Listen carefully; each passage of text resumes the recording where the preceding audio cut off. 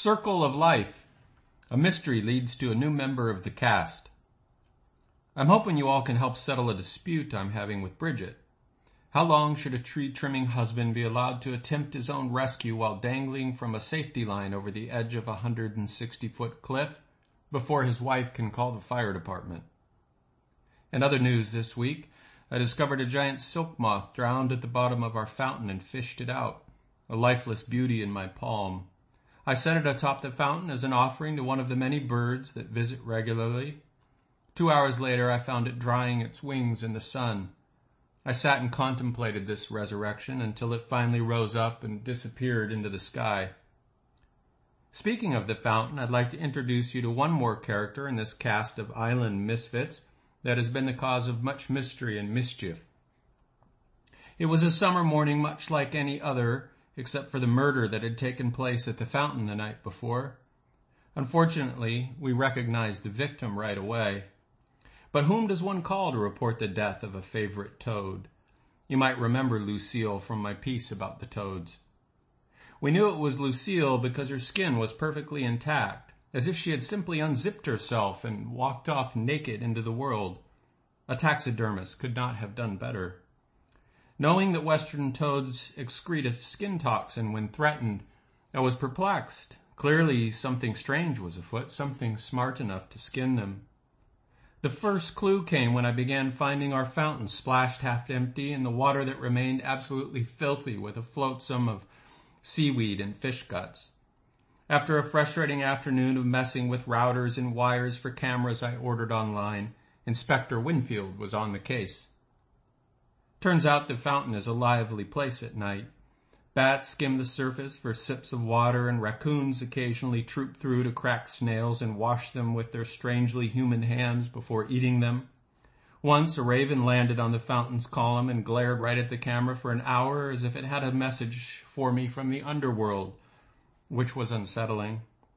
But mostly I just watched a mosaic of slugs crisscrossing the walk at 10 times speed and saw nothing that touched the toads, as they fed on insects drawn to the path lights and then returned at dawn to bathe in their pools. The mysterious culprit had clearly made the surveillance net. As summer progressed, the case went cold. Then one afternoon, as I was painting our front door, a friend called to tell me the winds were perfect for flying, a rare thing in summer here. Off I rushed, leaving the door closed but with no latch, handle, or locks. It's a pretty safe island after all, at least as far as humans go. I had just landed my paraglider when the phone rang. Yes, honey?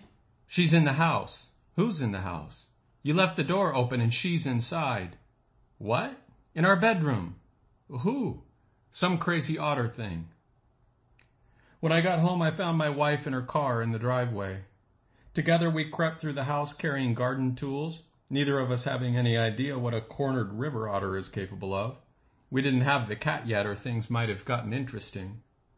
Fortunately, the otter had exited on its own, but not before leaving a trail of slimy prints all over the house and a pile of greasy shit in the living room. The next morning, my camera caught her visiting our fountain as if it were a spa. Anyway, now you've met Olivia, our resident North American river otter.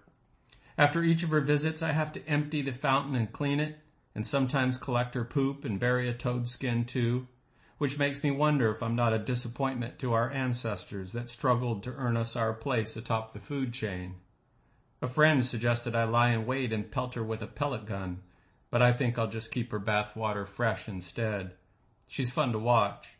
And besides, what better gift to give oneself than the honest sense of virtue one feels from having power over something smaller or weaker and refusing to use it.